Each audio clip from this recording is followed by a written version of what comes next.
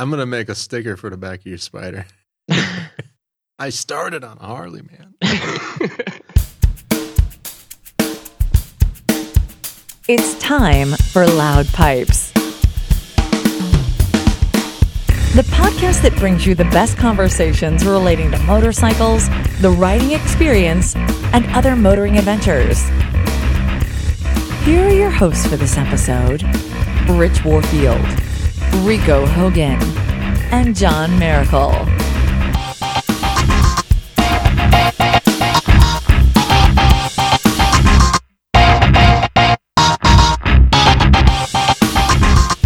Loud Pipes 113. We're kicking off our new rider series tonight, new and returning rider series, and we're going to talk about getting some training. We're going to cover some tips, some different schools that are available, see if we can help get some more riders in here. Mr. Hogan will be here momentarily if his internet comes back to life, but in the meantime, Johnny John, Spider Silk, has a house full. What's going on, buddy? Man, I'm hanging in here. I got my boys in here tonight. We're having some fun tonight. You certainly are. It looks like fun. I'm feeling left out down here in the frosty, cold Charlotte basement. Oh, well, you should have gotten a Harley came up here.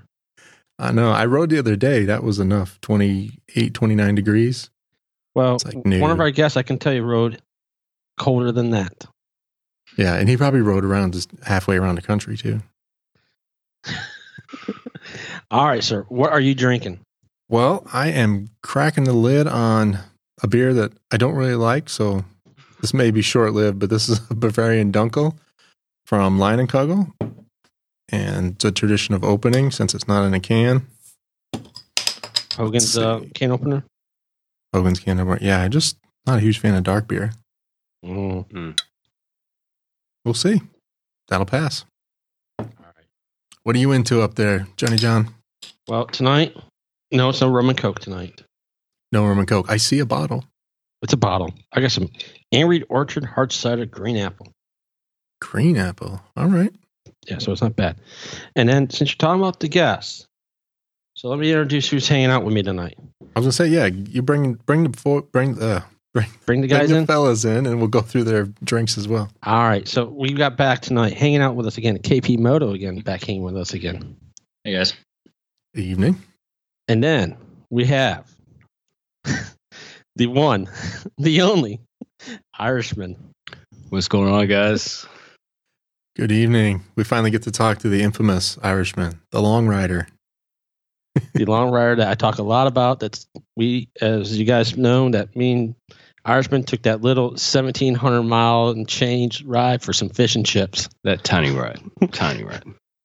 So, yeah. Which was cool. And we appreciate you looking out for Johnny John. That was pretty cool. He's my boy. He's my navigator. I mean, he's looking out for me. I'm not looking out for him. He is definitely the navigator because I barely bring all the things I need on the trip, let alone a map or where we're going. Yeah. He's like, where are we going? I'm like, here we go. He's like, okay, let's go. Where are we going? All right. So I'll follow you. I'll follow you. Yep. All right. So tonight, drinking. Let's see. KP, what you got over there, my friend? It makes a couple different things. I'm not really sure. It's All a right. little bit of everything. Would you like me to tell you what you're drinking? Because the wife made it for you. That works. So it's a Buffalo Moonshine. So it's lemonade with some grenadine and Buffalo Trace whiskey. That's what's in it. Very nice. Happy birthday. Pretty good. Thank you. And then Mr. Irishman over here has. I'm drinking my Sam Adams Boston Lager with my khakis and my cat. And your cat. You left your cat outside. Yeah, in the Harvard yacht. On the yard. Irishman's originally from New Bedford, Mass. Yes, sir. So, yeah. So there we go, sir. Very nice. So I guess we'll hit the button, but we may have just one topic. I know you like the sound there. So.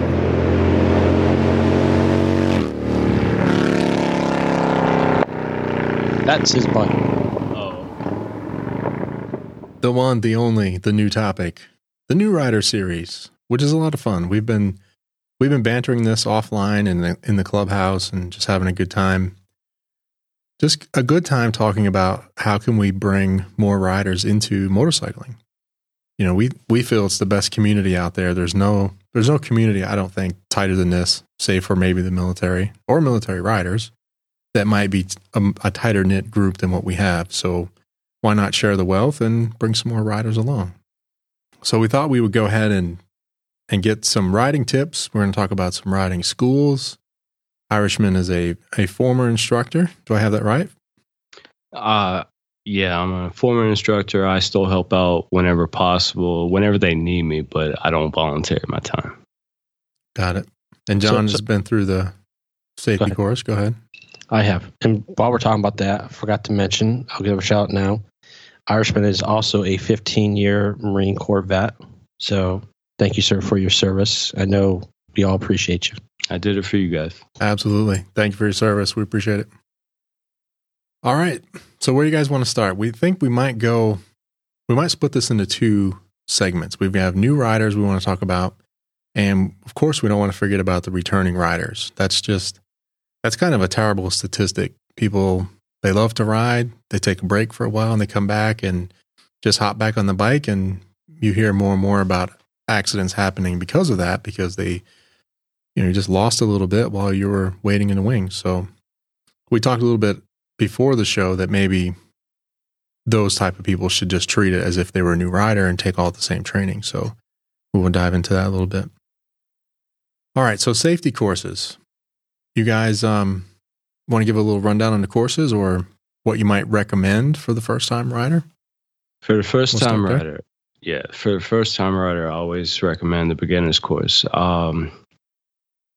If you even think about wanting to get a bike, you need to study about it. Once you get your bike, get your permit, get your license. But one of those first steps that you're doing needs to be the beginner's course. And that's going to teach you everything from crawling to actually riding the bike. And that's the most important thing that, a lot of problems that people have are turns, and it tends to be left-hand turns, not right-hand turns. Yep. And it sounds weird, but I don't know. It's so much easier going right than it is left for some reason. I see that on my bike too, which is funny because the exhaust is lower on the right. You would think the right side you wouldn't lean as far, but every time I check my tires, I'm always a little farther right than I am to the left. Right. But that's not true for you. Because I've seen that peg on the left side. Yeah, I own the road. I mean, me and the road are best friends. That's how we do it. I mean, just to kind of go with it, not trying to get off topic, but you're just so people can understand, his left peg is at a 45-degree shape. Oh man, on the end. I wish you took a picture of that. I mean, seriously, I wish you could post a picture of this thing. We got to get that. It's like a spike. Get a picture. Yeah. So I got highway pegs, and pretty much my left peg is at a 90-degree angle at the tip of it, where I just drag it every time I turn. And I'm not saying that I'm overconfident when I ride. I ride smart, but I ride comfortable. So whether I'm going right or left, I try to see sparks. That makes me giddy. I laugh in my body. I'm like, hee. So. Well, it's a good question there. Other than, obviously you ride a lot throughout the year, but are you training continually? Like, do you practice drills and things like that to keep sharp? Are you doing anything above and beyond just riding? I have another entity outside of Moto Amino, and every time we have a new rider come in, we all do a safety course. And that's nice. It's a way to pretty much welcome the person in and see how well we ride together. Because unlike with Moto Amino, we ride stagger, but in my other entity, we're side by side. So we have to know exactly what the person's going to do beside us, along with the person behind us and in front of us. Yep. So we have anywhere from 3 riders to 75 riders, and we all have to be one when we ride. So I'm pretty sure everybody knows what I'm talking about, but I'm not going to go far into that. Johnny John likes him a group ride. I'm not sure he's ready for 75 though. He's actually surprised me with some of the rides where he did come up next to me, and we did ride as one. I mean, it was beautiful for, him having a Spider, I have a Cruiser, but we were riding side by side. Like we knew exactly what each other was going to do. So. And that takes a lot. I mean, I know we're going to get back on topic, Rich, but that's it's interesting because, I mean, if you look at a Sparta, I mean, it does take up 2 lanes. So you got to be really trust each other. And it does. So, all right, back on course. So taking class. So we take the basic class for a beginner. So, well, I think actually, hold on, John. Irishman said something I want to go back to. So if we can go a half step back from the course. You mentioned material that people should look at beforehand. So obviously MSF has material and things like that. You feel there's a extra value in getting up to speed on that before they even step foot in the classroom? Well, I mean, you should know what you're getting into. Try to find out what this I'm terrible at speaking. Statistics are. Before you go into something. So it's kind of like jumping out of a plane. You're not going to jump out by yourself for the first time. You're going to go through a course and you're going to know what's going to happen each time. So when you're actually deciding to buy a motorcycle, you want to, find out what it's about and the laws of, just find out what the laws are and just don't jump on a bike. Think that because you've gone down 5 miles that you're a great rider. You got to do something and study.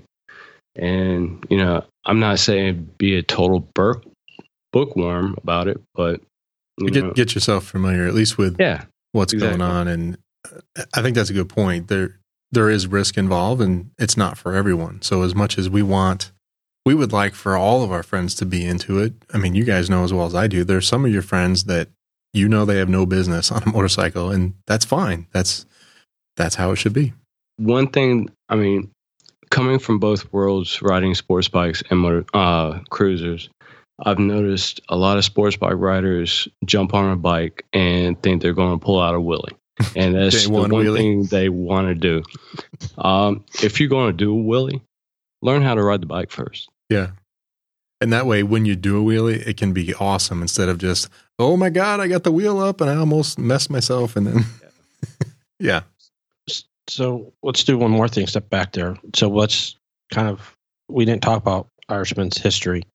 So you rode sport bikes for 15 plus years? Yeah, I've been riding a total of, my birthday was 23 years.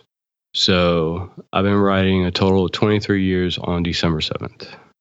And so about 4 years of that, I've been riding cruisers. Everything else has been sports bikes. Now, I did take a 3-year break, but that was because I broke both of my legs. So, ouch.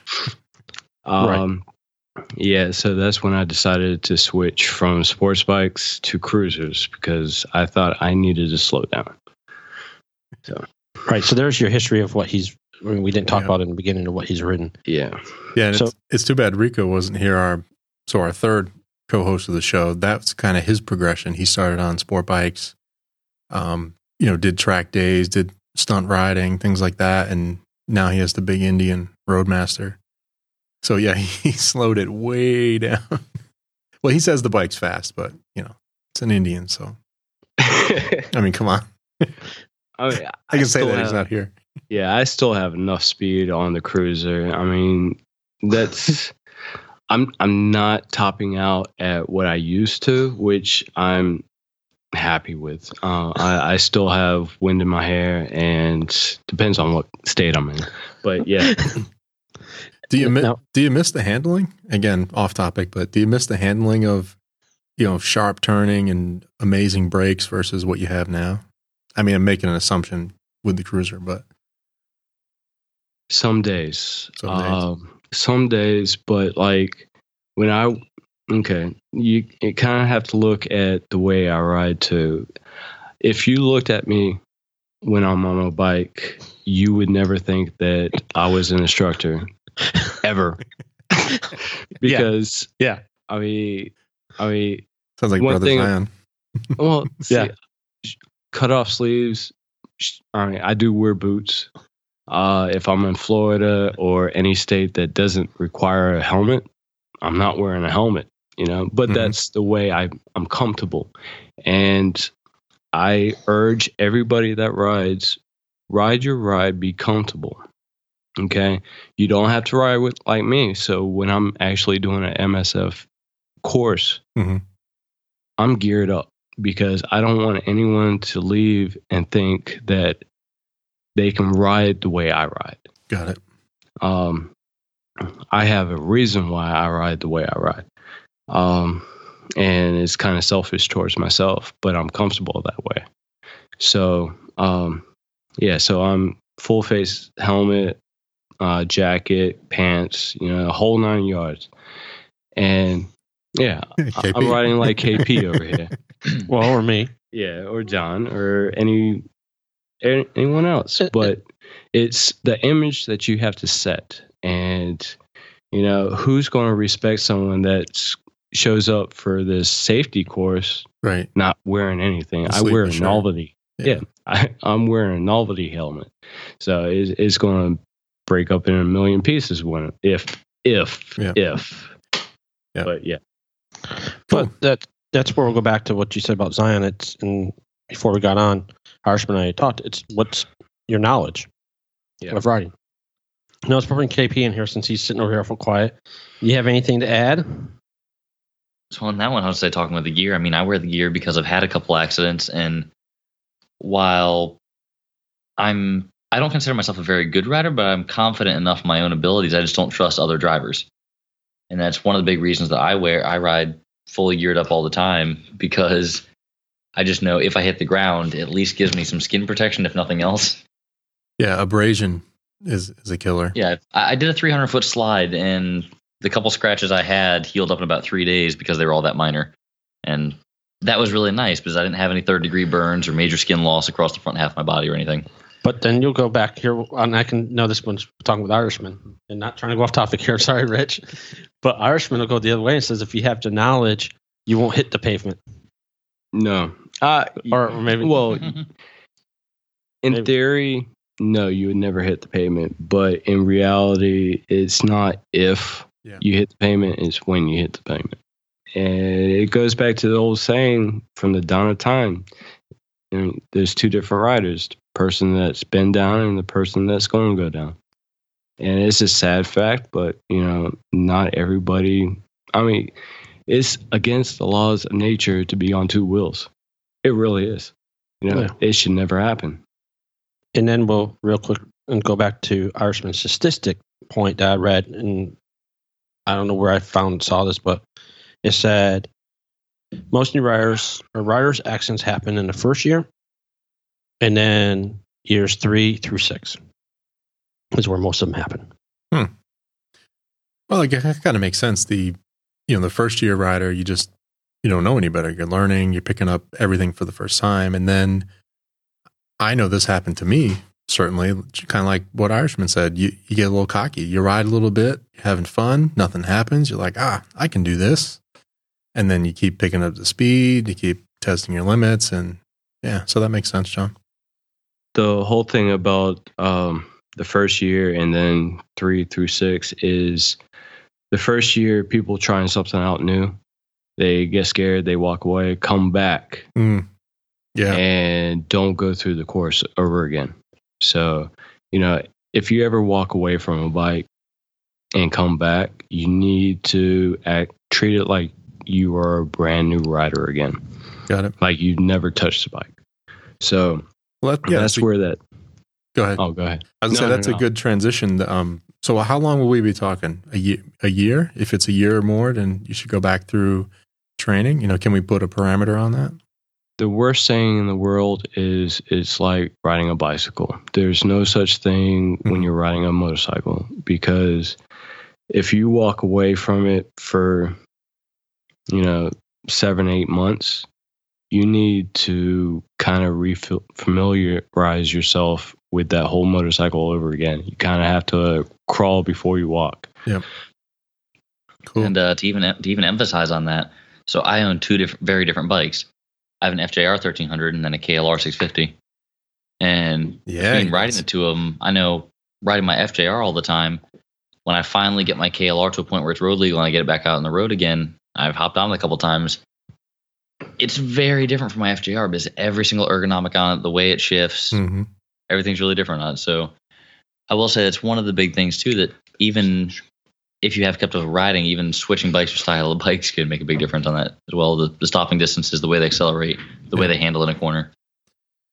Yeah, and Irishman can appreciate this. I'm flipping back and forth soon between a Softail Cruiser and an R6. That'll be my second bike. It's like two different worlds, man. Yeah. It's mainly going to be for the track, but I will ride it on the street to get used to the bike. Well, it was actually amazing when I made my transition, because I had a small bike I think it was a small bike when I got back, and it was a Harley Sportster 1200 when I came back, and first cruiser style bike I ever had, and I bought it from my sister. My sister, she will never hear this, thank God. She went to Wilmington. Actually, I'm going to make her listen to it. She went to Wilmington, rode fine with it, and it was her bike. Came up to a stoplight, stopped, everything was fine, lost her footing, dropped the bike. No.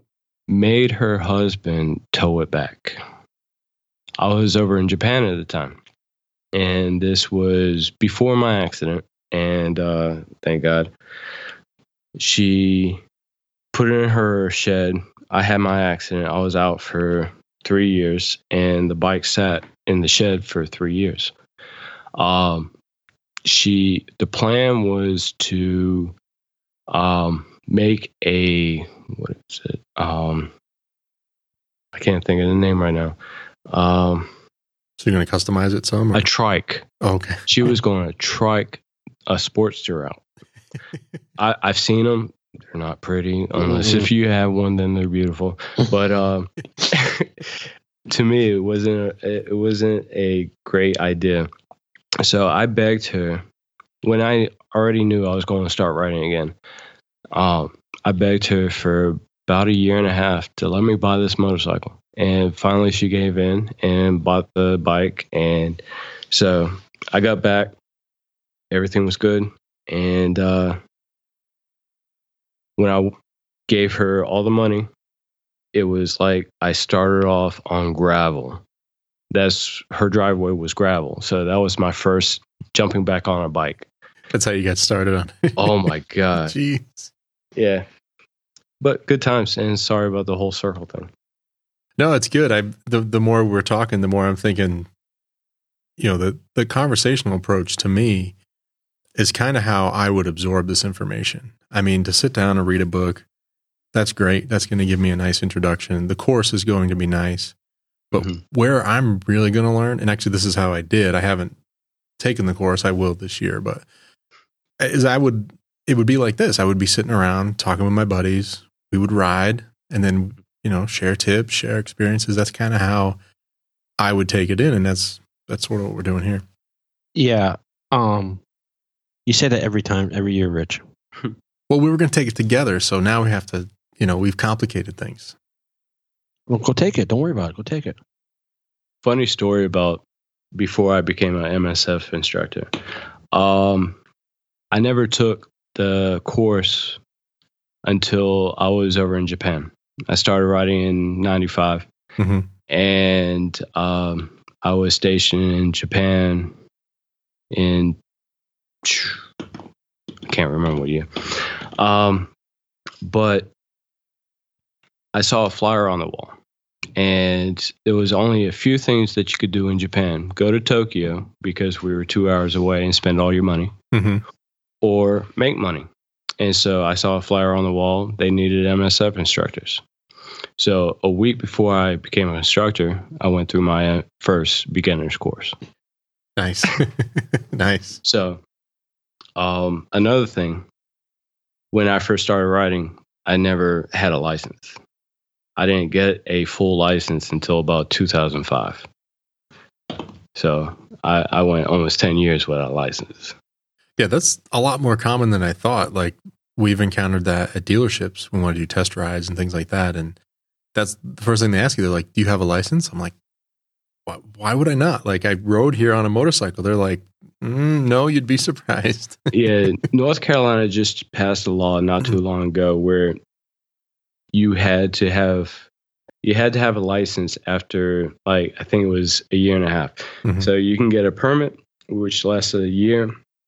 Then you can renew your permit for 6 months, and then you have to get your license, or you just can't renew your permit anymore.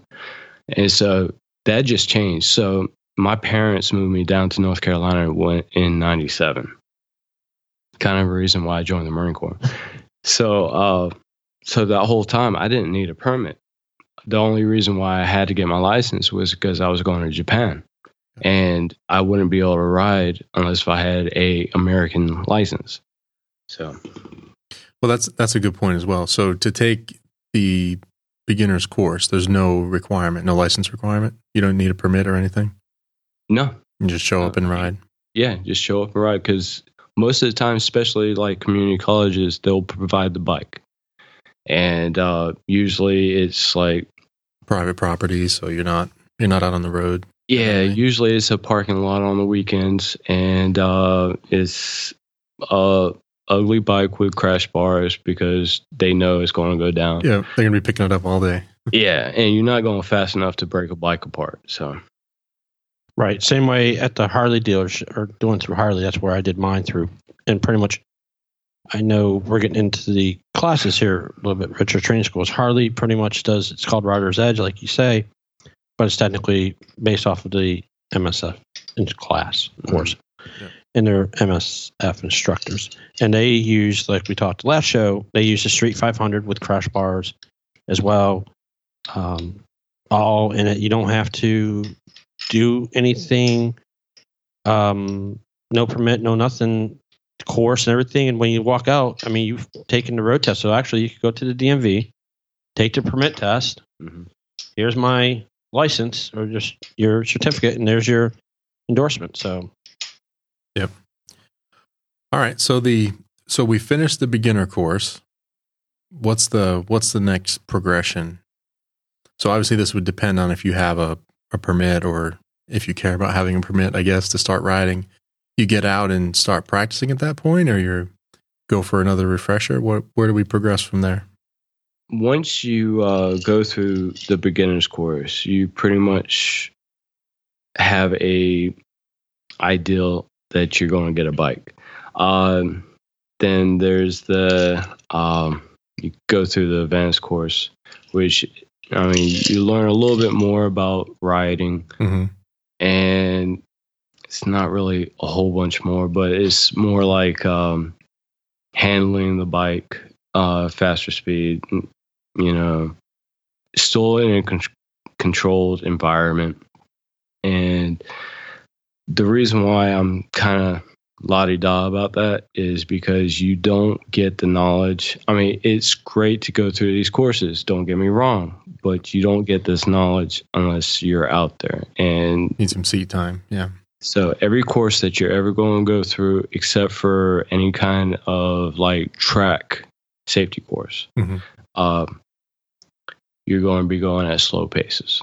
And go ahead. What you got, KP? Well, I'll say on that regards, there's the Bike Safe I know Durham PD and Wake Forest PD does that, and that's actually an on-road course.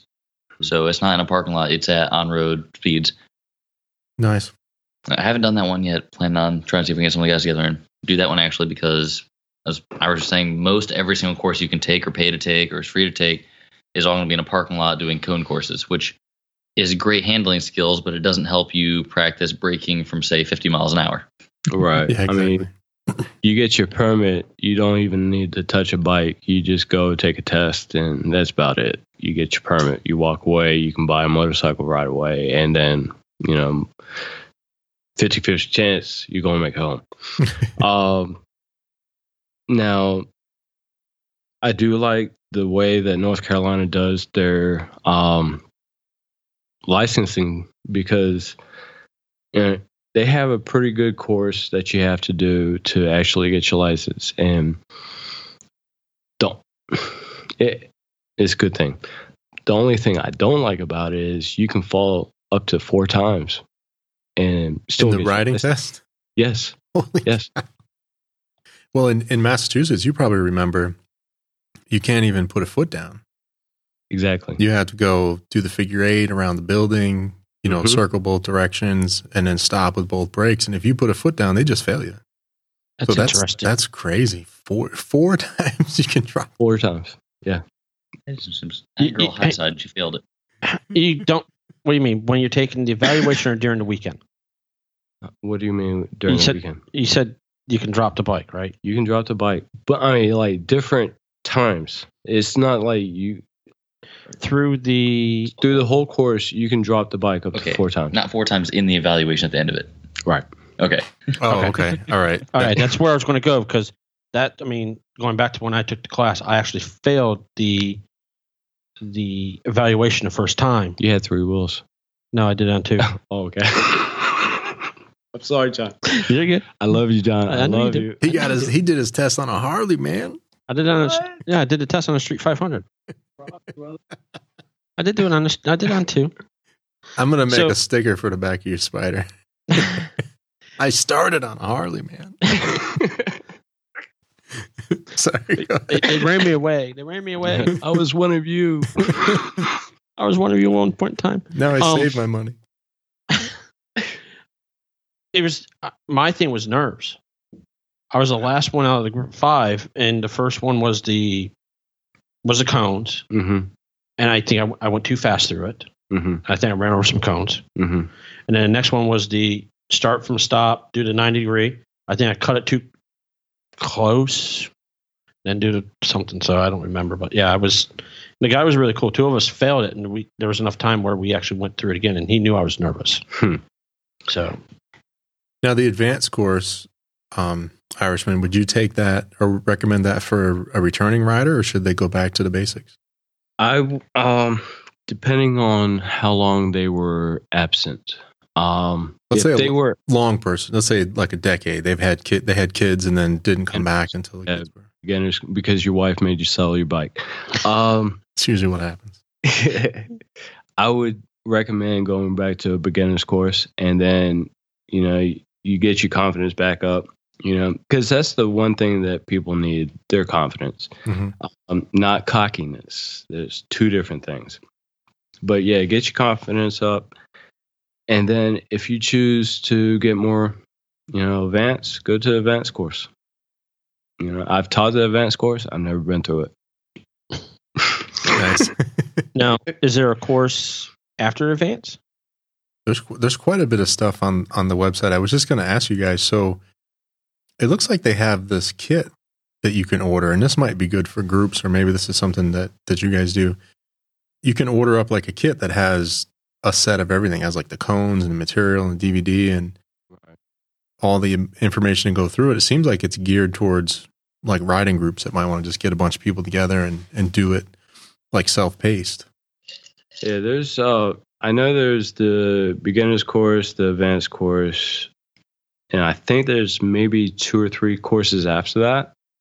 I've never been past the advanced course, and they kind of, they like when they call me up and say, "Hey, Irishman," because that's what they call me. They say, "Hey, we got a we got a class. If you're available, come teach it. And either yay or nay. But they know, because MSF is, countrywide, worldwide. They know what I've done, how advanced I am. So I can teach advanced courses because it's written in that I've been to the advanced course, but I've never taken it. The other courses I've never taught, and I've never wanted to know anything about it. Okay. So, yeah, there's a whole series here on the site. There's even a basic rider course for a 3-wheel. And now they've got an option for seated and steering wheel, like slingshot kind of things. Which I don't know why that's even necessary. Aren't those? It's a car. They're becoming cars now, aren't they? Yes, because you don't have to wear your helmet anymore. Yeah, and I think the EPA is officially, I'm going to look this up, I think they've officially classified them autocycles. They are. The whole thing's kind of over now. That was beginning of last year when they considered those cars because they have steering wheels. Yeah. Yeah, this is neat. Sorry, and even though I'll go, since I even ride 3, I have handlebars. And I have to throw a leg over. I just wish my only gripe with the Spider is I just wish that there was a switch that you could counter steer it, like at speed, where the bar is handled like a motorcycle, because I don't trust myself to. You really need to get in the mountains with John, because he rides that thing. Okay, so no, you have not recently, Rich. No, you need to go on the last time with the tail of the dragon.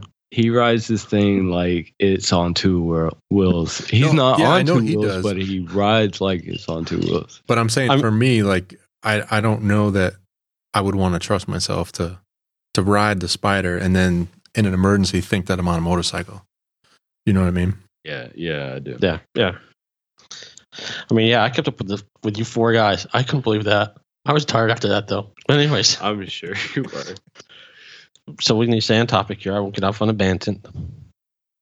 No, I think that's good. So there are a lot of other courses. We're gonna cover the courses at another show, and we'll go through in more detail what each one does. We want to kind of focus on, getting people in or getting people back to riding, and some other tips like that. So, in terms of practice, so let's say you've taken the course, you have a bike now. What's the kind of things that the first-time rider should be practicing regularly? Hey, I'll tell you practice. Here, I got to go back to the real thing about something. You asked Irishman if he practices. Every time he shows up for a meet with us, he comes in, takes this big cruiser, and does figure 8s. Nice. Just scraping in the middle? Small figure 8s. Nice. Oh, yeah. I mean, he is just like... You seen him, haven't you, KP? Yeah, I have. Yeah. You're pretty good with it. Yeah, he comes in there. So, I mean, that's just... You're pretty good with it. That being said, I've taken a cruiser out. Those things are easy to a figure 8 are than my FJR is. Mm-hmm. They are. I mean, it's a lot easier doing a figure 8 on a cruiser that's a bigger bike than it is on a sports bike. Mm-hmm. I'm saying that because I've had some people go like, man, he can ride. And I'm like, no, not discounting you. Not discounting you. I've seen some other guys that do something like that on the cruiser, and I'm like, all right, wow, well, they got some great handling. And then I took a cruiser out, and I'm like, oh, no wonder. This thing just like flops over. Mm-hmm. Well, and also, don't forget the seat height. We're like 2 feet lower to the ground than you are. Right. So we're like, in kind of a lazy chair. So there was a question. So this came up recently. We were talking about practice drills. So, we had some feedback from Chad on Facebook saying that, he kind of agreed with us that returning riders should take the course, but additionally, just riders of all types, whether you take a pause in your riding or not, it's good to go back and get a refresher. And we sort of took that as sort of like practice. Even if you're not going to go back and take the course, you should be practicing emergency braking, turning left and right. Like you said, do figure 8s. That's the best way to get your lean the same, both left and right. And if you're not practicing that, you may not encounter that on the road on a regular basis. Right. Like I said earlier with the whole other entity thing, it's not just the new riders that do this with us, it's everybody, and so, we either are doing it every year, once a year, but we do it a lot. I would say in the last 2 years, we probably did it about 30 times. Yeah, and it's a lot. And I do a lot of traveling, and every time we have a new rider, I have to be there. And because that's my entity position. That's why you have 300,000 miles on your motorcycle.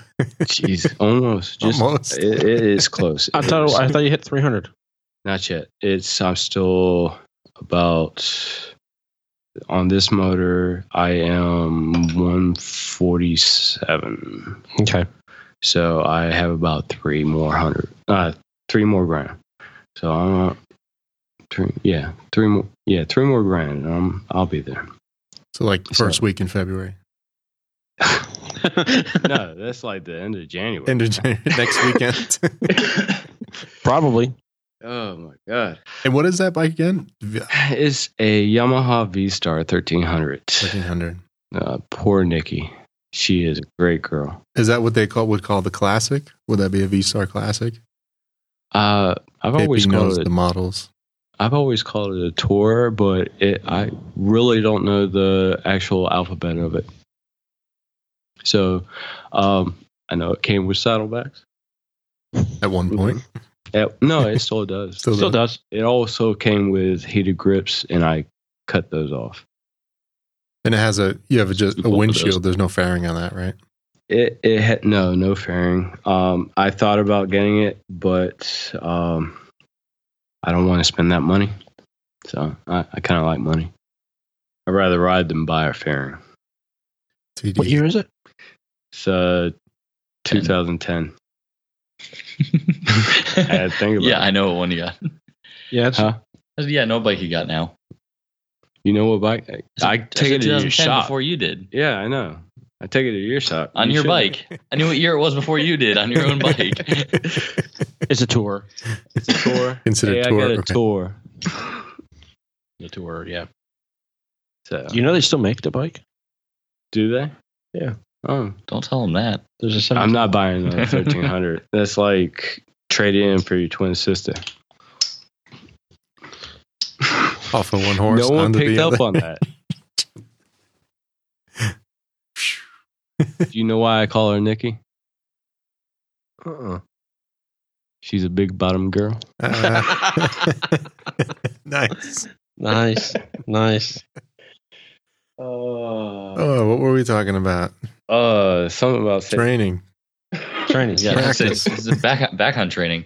Once or twice a month, I'll go out to a parking lot myself and do some practice. I mean, I don't exactly have MSF routine or anything I do, but I try and go through some of the same stuff that I did when I did my BRC. Mm-hmm. So, I mean, I'll take 4 connected parking spaces that are 2 that are back to back, and I'll go ahead and do my box with those.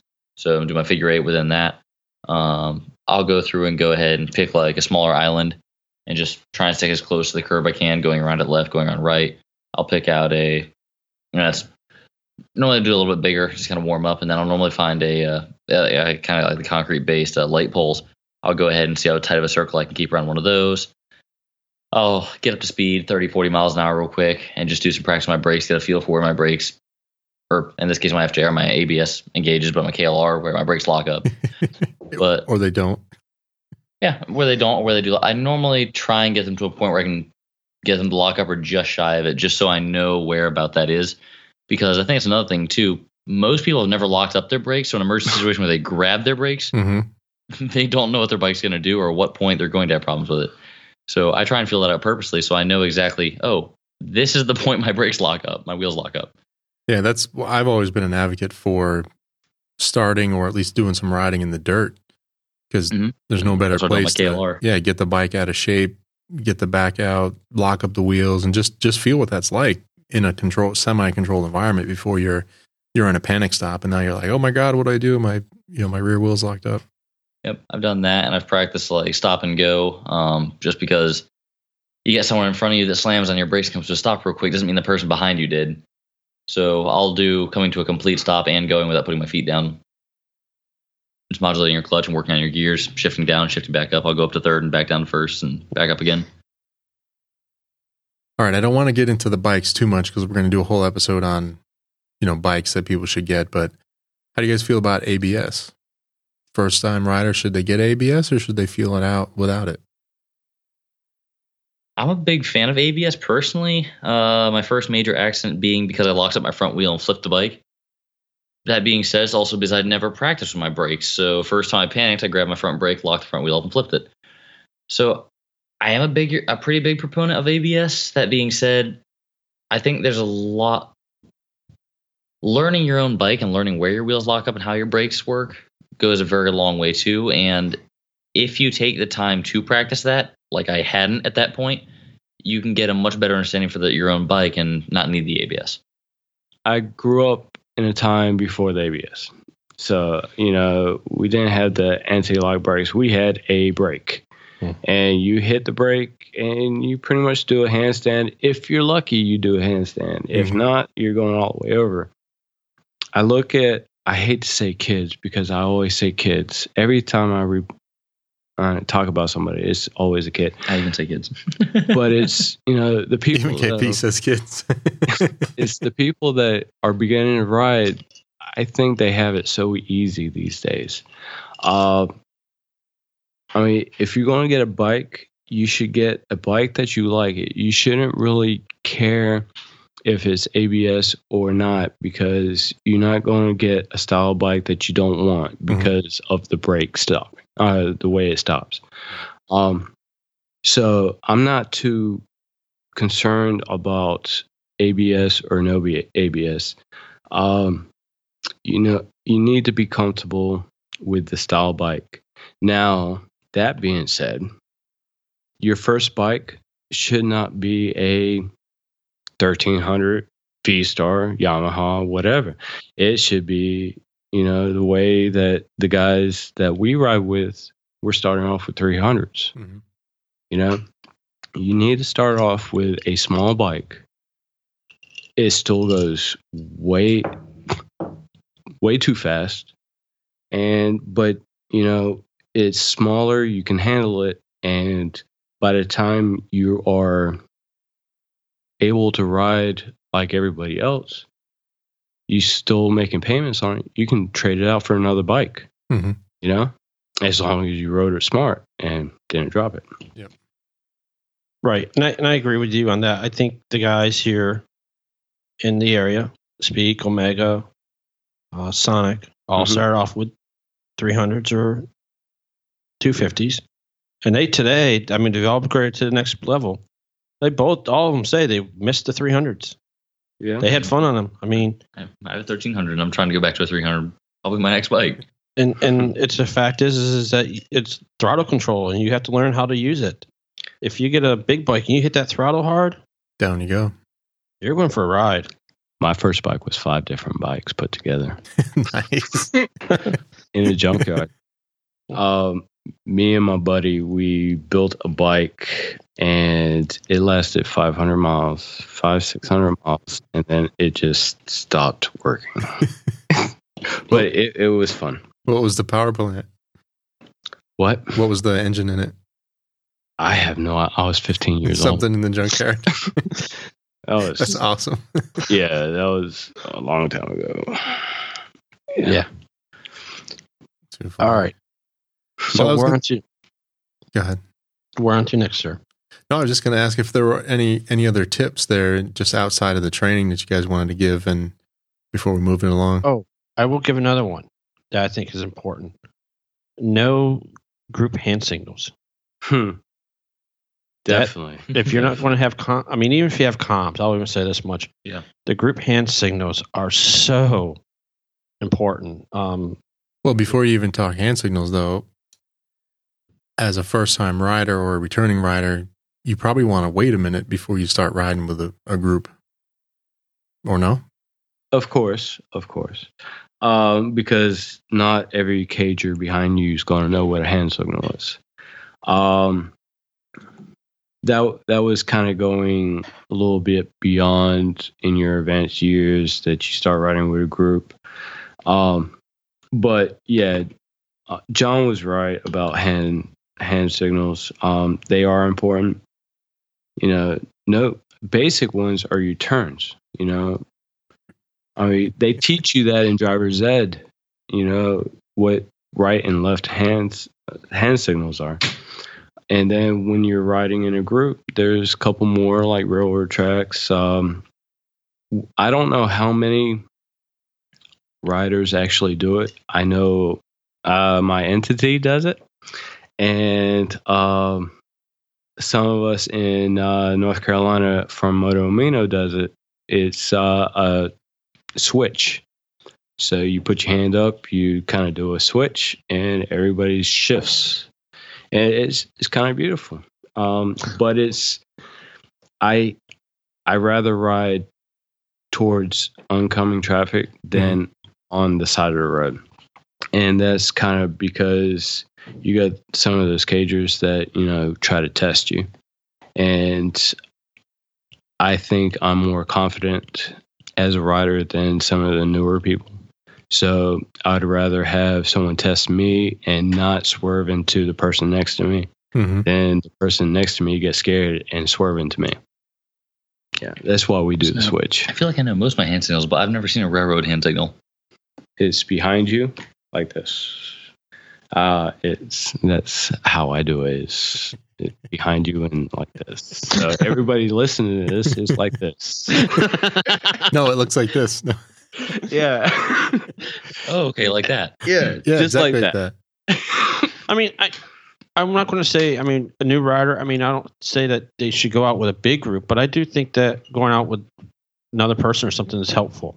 Yeah, ride with a friend, small group. Yeah. Ride friend, one or two people, just to. I'm just saying, the first-time rider doesn't need to do the toy run, is kind of what I'm getting exactly. at. Yes. Yeah. Yes. That was like me and John going up to Massachusetts. I taught him hand signals. He did a beautiful job all the way up and back, and he claims I taught him a lot. You did. He just followed. But you did a great job. Oh, I know, but that's he's confident now. No, it's like you said. There's so much that I feel that I've learned. Just the hand signals, just the riding, how you ride, or what lane you ride in. Mm-hmm. I've even came to realize, well, that's kind of smart riding there because it's like you said, it's more dangerous. Mm-hmm. Yeah, more visible. But like you said, in traffic, and you're leading the pack, what's up front and what's behind. Mm-hmm. When you're in the left lane and you're far all the way over, you don't know what's up there or behind you. It's a lot harder to see. Yeah. So you got to depend on somebody in the back. Yeah. If anyone is behind me, they notice that my left leg is over the yellow lines into oncoming traffic. I don't get scared when someone swerves into me, whether that's a car or a motorcycle. So I do that because I feel more safe for the newer rider. And that's me looking out for other riders out there, It's not for my safety. It's, it's what I've been taught over the years. So, Yep. Sorry about that. No, you're good. Anything else, KP? Any other tips? Not a whole lot on that one. BRC, practice a little bit on your own time. I'm a big proponent of practicing on your own time in a parking lot and just going through some basic drills because it doesn't cost anything. You can be out on a ride, pull into a parking lot for 10, 15 minutes, run through some simple drills. It doesn't take that long, but it really goes a long ways towards, if you do that now and again, towards just even getting a better feel for your own bike. Yep. But so I'm a big proponent of that. And then I did that the other day when it was cold. I was out riding in the cold and I was like, you know what? I haven't tested the, kind of the braking potential with like really cold tires in a while. So I went and did that for a while. And I can be honest, I was surprised at how quick that rear brake locked up with, for tires at like, 28-degree air temperature. Yeah.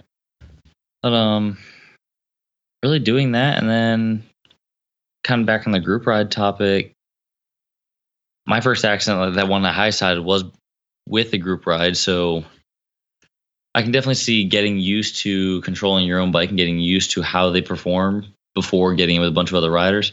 But one thing I've done is there's been probably half a dozen, well, probably a little more than that, probably about 9 or 10 times that I bumped into riders that I could recognize were very new to the bike. I mean, very choppy clutch control. The weight of the bike felt familiar with them. I mean, just people like standing at a light, like their bike wobbling around, just kind of rolling around. So I've found a couple people like that on the road that I've just gone, hey, let's go ride for a while. And we've gone on the road. I've gotten them back on some roads where there wasn't a lot of traffic, got them in a parking lot, gone through some basic drills, and they seemed a lot more confident even after just one day of practicing.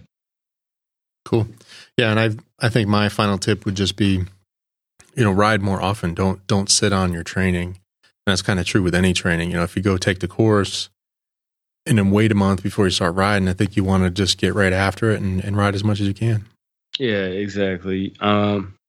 You don't want, because the longer you sit on knowledge, you're going to forget it. It's kind of like studying for a test 3 months in advance. Mm-hmm. I'm not saying that you have to own a motorcycle to go through MSF, but it would be more smart to have a motorcycle. It's kind of like spending money that you don't need to spend. Yeah. So I think that's a good tip. Maybe wait until you have the bike or you're on the verge of getting the bike before you plunk down to go through the course. Yeah. I mean, ideally everybody would live in a cul-de-sac. If no one knows what a cul-de-sac is, it's a road with a circle at the end. So, I don't know who lives at the end of a cul-de-sac. That's just weird. Oh yeah, crazy people. I used to live at a cul-de-sac, but that would be the ideal place for everybody that was starting off with a motorcycle. Learn how to ride in a circle, ride up to the end of the stop sign, back. Do whatever. There's no traffic there. No one goes down a cul-de-sac unless you live down there or lost. And but that would be the ideal, perfect world. So, cool. But back in reality, we live near highways. So you learn on the on-ramp. Exactly. You go as fast as you can to keep up with traffic. But seriously, if you're going through MSF, it would be wise to have a motorcycle. That way, you use someone else's motorcycle, you make those mistakes. You jump on your motorcycle and you learn from them. Yep. But, just keep on doing it, make your own mistakes. That's why I say to get a 300, because if you're going to make mistakes, it's easier to replace those 300 parts than it is when you're dealing with a 1300 motorcycle.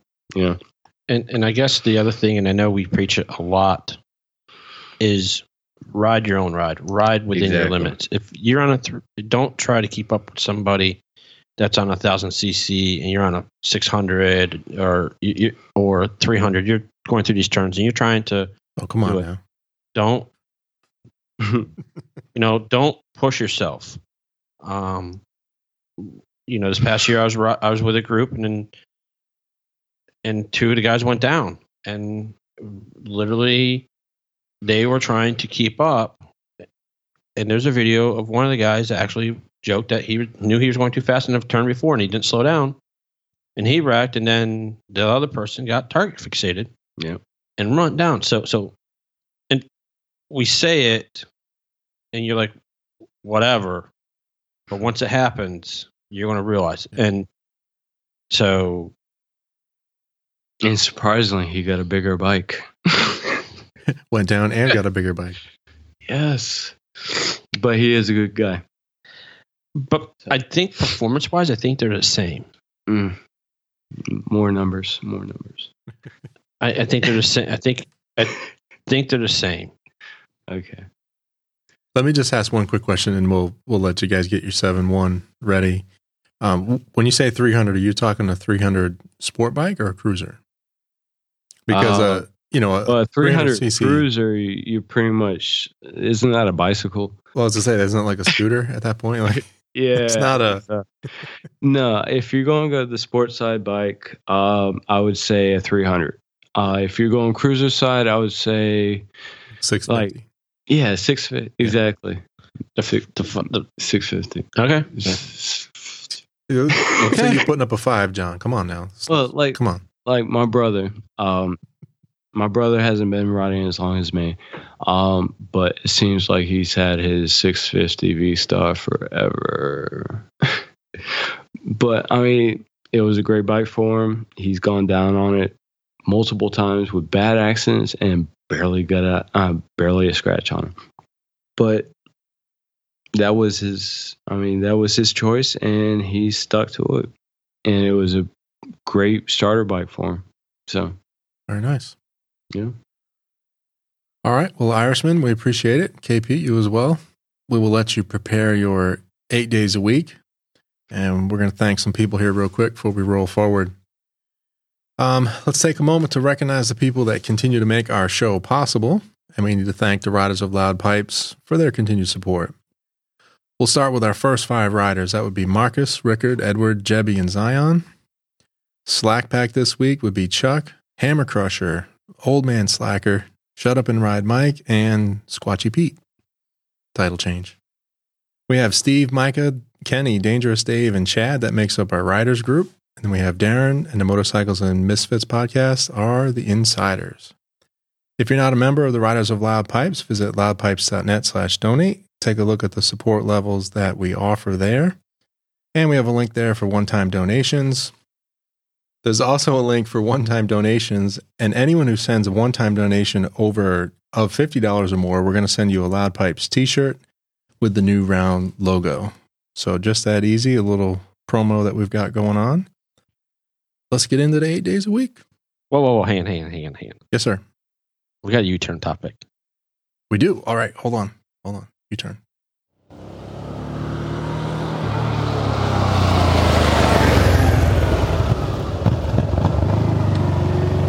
TD says we have a U-turn. We fire up the Ducati and do a U-turn. So we got a little news on the Spider today. Oh, all right. Now, wait a minute. Are we going to need to get you a handkerchief or a beer? Maybe. Or a scotch? Maybe. Okay. Lay it on us. So went over to the dealership. They got the part in, and the tech was working on it. And, well, I upgraded bikes. Oh, what? What? Wait. Congratulations, Miracle. You're this. Oh my God! The secret master does it again. Again, I've been hoodwinked. Did you get a Nikon? No, I got a 2017 F3S. Holy cow! He is the king of secrets. So there you go. I know we talked about it a little bit, but I didn't think you were that close, man. Holy cow! Congrats. They had a nice little deal. So I'll kind of give you more of the detail because I kind of gave you the little bit of rundown. But so Friday I went over to the dealership. And talked to the service manager, and he's like, the part just came in because UPS wasn't running on Thursday. They finally showed up at 4:45. The tech was busy and was going to work on it Saturday. And one of the guys there says, "Hey, we might be getting some bikes back." By the way, while we're working on this piece of junk, we're getting some bikes back, so they might make some deals. I said, "Okay, well, let me know." So, and so I have to figure it's going to be a couple of weeks. So Saturday morning, I get a phone call from the sales manager. Says, "You want to make a deal, or you want me to talk numbers, or how serious are you?" So I'm like, "Well, run the numbers." So Saturday morning, Natalie and I went over there and the numbers. So Natalie went over with me. They gave us numbers, and it was too good of an offer to turn down. F3T, you said? No, F3S. F3S. Okay. So it's an F3S, and it's Oxford blue. So that's non-bagged. Non-bagged, correct. What's the S then? I don't remember seeing that one. So the S allows you. Is it like the S to the RSS that you have now? Right, so it's the sport mode. And what's neat about the S is you get to turn off the traction control. Oh, burnouts. Sideways. So it can loosen more options and let it go. Awesome. Oh, that's awesome, John. So there you go. So it is actually being picked up tomorrow afternoon. Oh my God. So there you go. All right, now you can put it in the clubhouse. I know, right? Palm Beach, as Rico would say. So needless to say, I guess you're getting 2 points. So you're getting 2 points. Well, we haven't got. It's only the first bike of the year, but okay. 2 points. Well, and I guess Chris is not getting his 2 points. Oh yeah. Well, that was a long shot. So very, very nice. There it is. So we can move on now. 7 days. Yeah. That's John. Drop the bomb and roll on. Yeah, right. Jesus. So let's talk about this new bike. Now we need a whole other episode on the new bike. Jeez Louise. All right. Irishman, 8 days a week. You need 7. Well, you don't need 7. But that's our limit. 7 things to ride or drive or fly or sail, whatever you like to do. Money is no object. Kind of think of it as your perfect garage. Because John's buying it. Because John's buying it, and 1 project. And then for bonus points, if you want to play a birthstone bike, a bike of your birth year. That's our latest edition. Bike or a car or truck or I got this. Boat or I got this. I hear you. In the bag. Right. Well, first of all, let me start with a motorcycle that would never own, but I would drive the hell out of this mother. And that's the Tomahawk. To me, it's the sweetest looking bike. It's the closest thing to the Batman bike you can get. And because I have all the money in the world now, thanks to you two, I can afford it. So that's how we roll. Yeah, I appreciate it, guys. And then, of course, because Nikki is about to die, unfortunately, I would say I'd try out the Venture Yamaha 1900 and the Honda Fury. And because the Honda Fury it's a beautiful bike, and it comes like that. Then, of course, because I was born in the 80s, and who doesn't want to go back to the future? Come on. Yeah.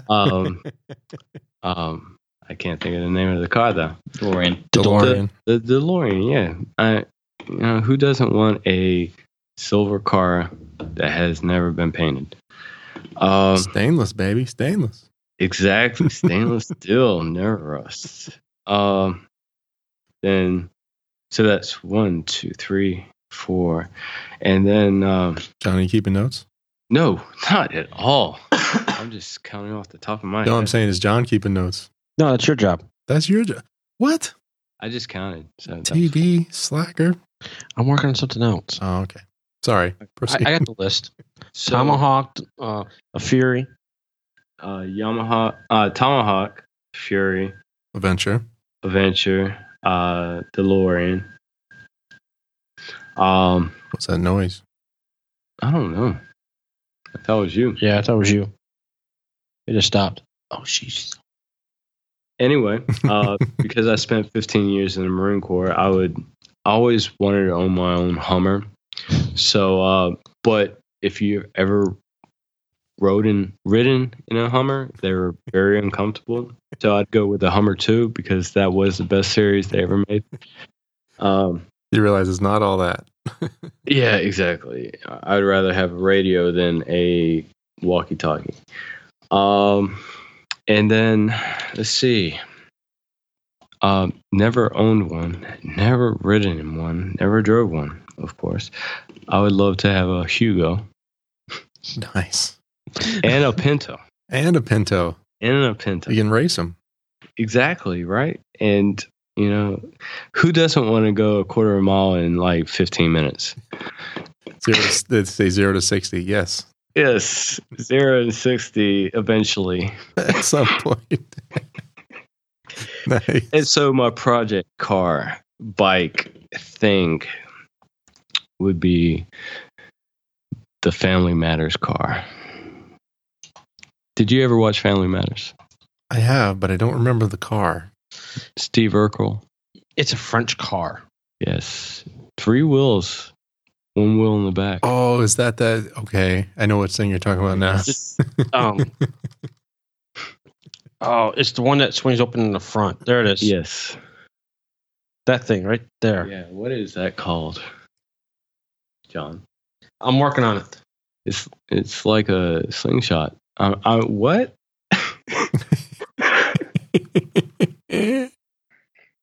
Oh, that's funny. The first slingshot ever. Yeah, that's the granddaddy of the slingshot. What's it called? That's what you do, John. We need to print out some of these. I would say it's the Crunchy Roll. I'd say Crunchy Roll. Crunchy Roll. Yeah, that's the first word I saw. So, Crunchy Roll. In fact, it's a BMW. Who doesn't want to roll in style? I should have noticed there is the BMW Motor A. Yes. It's a BMW ISETTA. The Isetta. Yeah. Something like that. I want an Isetta. John, buy me an Isetta. But I'm telling you, John, we're going to print that out, and anytime a slingshot starts talking smack about their machine, you just hand them that and be like, well, take it up with your granddaddy. Right here.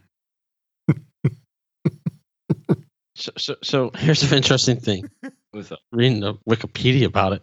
In 1955, BMW Isetta became the world's first mass-produced car to achieve a fuel consumption of 94 miles per gallon.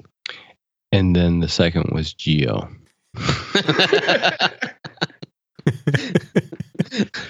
The Metro or the Prism? I had the Metro. Four-door? That was a 4-door, right? Or they had a 4-door model. No, mine was a 2-door. It was a 3. No, was it a 3.5 cylinder? 3.5 cylinder. Yeah, something like that. Yeah, I mean, it was like small. I think it was only 3, but yeah, I had 50 miles to the gallon, and I could go like over 200 miles on a tank. It was awesome. But Man. the only thing is the car only lasted like 200 miles. Very nice. All right, John, we got anything else? Events? Oh, we got to talk about events. Just quickly. Quickly? Well, I'll try and make them quickly. So, events. So, the first one coming up here in a couple of weeks is the Easy Rider Bike Show in Charlotte, North Carolina, January 20th. Let's do it. Then we are doing the Moto Amino, February 18th through 21st, Key West, Florida trip. You're going to break in that new Spider, huh? I am. Now, Irishman had a question about this earlier. So, did you have something you were going to say about the Key West trip? Oh, no. It was going to be a comment, and I decided that I was going to leave it alone. Okay. Yeah, what? What? Whoa, let's get out of the way. Yeah, somebody over here needs to come along. Yeah, right? Yeah. Rich, you're coming, right? What was the question? You already said yes. We're good. Right? Yeah, you're going. So we're doing a saddle sore. I heard. 1,000 going down. And as the navigator, I forgot to tell the leader that what time we're going to be leaving at. The trip is kickstands up at 2 a.m. Oh. And he's like, what? It's like, again, John? Early, but that early? I was thinking, like, I can actually sleep at night And we already did that once before, and it was great. We showed up on time. But he was like, yeah, so we're leaving at 2. I'm like, what? Are you building in a nap? Or are you just doing it? Building a nap? No, there's no nap. It's straight, man. 17 hours. Yeah, 17 hours straight. 1,093 miles. So, going to be leaving the Sheets here in Raleigh by the airport. And we're going to the Super 8 as well, currently where the ending location is, unless that changes, but in Florida City, Florida. Yep. Via of Atlanta. So, Atlanta. So you got to come west first. Mm-hmm. Yeah, so we're going to come. Yeah, that's the only way I can get the miles. I was going to say, yeah, it's not enough miles to go straight down. Yeah. Well, the sad part is to go the other way. It's if we do 95, it's 845 miles or something. Yeah, we did that once. Yeah. Well, you could just go straight to Key West and then just, ride out, what is that, A1A and back? Is that enough? A1A. Too slow? A1A was kind of destroyed around Daytona during that last hurricane. Oh, okay. I don't know if they built back up. We actually stayed, me, my sister, her husband, and a few other people stayed in a hotel, and it was during the hurricane. Woke up the next morning, went out to the road, and most of the road was gone. So you had to cut through back alleys to actually keep on the A1A. Yeah. Cool. All right. So moving on. Moving We're on. having the second annual congressional show, April 14th from 2 to 8 p.m. We are having the first annual Loud Pipes meetup. Still waiting for somebody to tell me when and where and plan it, but it's going to happen, hopefully. Well, let's say there's 2 options, right? No, I'm waiting for him to tell me. There's July. It's either going to be July 13th or it's going to be in October. All right. Well, when you want to decide that out, let me know. That's up to the clubhouse. They need to hammer it out. Well, we're waiting on you to tell us what day you want to do it. Okay. We'll talk offline. All right. All right. So next, we're having the second annual East Coast Moto Meetup. That's going to be held at Capital Power Sports dealership in Wake Forest, North Carolina. That is where our Mr. KP works. His GM has been graciously enough to allow us to come up there and hang out for today. So come out and hang out. So big shout out to them. I need to make that one. I need to pin that. Yes. You do? That's not as far as Key West. We can manage that. Well, we'll talk offline about the rest of that on what's planned for the 8th, and maybe you can join us on the 8th. Okay. And then, last but not least. And right now, currently, is the 3rd annual Motorcycle Podcast Challenge, June 21st through July 11th, which hopefully we will have these 2 gentlemen over here joining the party as listener riders. And I got to tell you, if the listener group joins, everybody joins up as a listener group, it's going to be a little battle, I have a feeling. It gets heavier every time we talk about it. The next, we think we know who the long riders are, and then we talk to other people, like yourself, Irishman, and it's like, oh, that could be even more miles than what we were thinking. So, see, the crazy thing about long riders is once you've done a long ride, there's longer rides out there. Nice. I've been to California and back on many different routes. I've been all the way up to Canada. I've been all the way down to Florida. There's not too many more places I can go except for from Florida to like Washington or Oregon or something like that, all the way across. 4 corners. Yeah. So I would love to meet a rider that thinks he can outride me, because I will challenge him. Or her. Or her, because we are not sexist here. So I know we're going to cut this off and we need to get going. Yeah, sorry. Well, you guys... go ahead. But I think there's last 1 month you did this year 20,000 miles in a month. In 1 month. Good night. I thought I rode a lot. All right, before we close, I would again like to thank the Riders of Loud Pipes for their continued support. And if you feel the show is adding some value to you, please check out loudpipes.net/donate and participate in our value for value model. We do the show as often as we can Thursdays at 9 p.m. Eastern Time. Join us at loudpipes.net/live. There's a chat component where you can interact with us and other writers on the show. Follow us on the Mixlr app, and you'll be notified when we go live. Can't support the show monetarily, we understand, and we just ask that you head over to iTunes, Stitcher Radio, Google Play Music, or wherever you get your podcasts from and leave us a rating or review for the show. It does help us to grow, and it puts a little fuel in our tank as well. Additional information from this episode, the special reference episode, including links and images, can be found on our website, loudpipes.net/113. And we have links there to leave us feedback, subscribe to the show, and follow us on social media. Why not? Johnny John, I know you have a kickstand, and you've got a new kickstand, you have a new parking brake. Dang it. No parking brake. It's a button now. Oh, it's a button. You fancy. Well, anyway, I'll put my kickstand up. What about you? I'm going to hit the throttle and go. All right. Irishman, KP, thanks for joining us. Appreciate it. Thank you. Good night.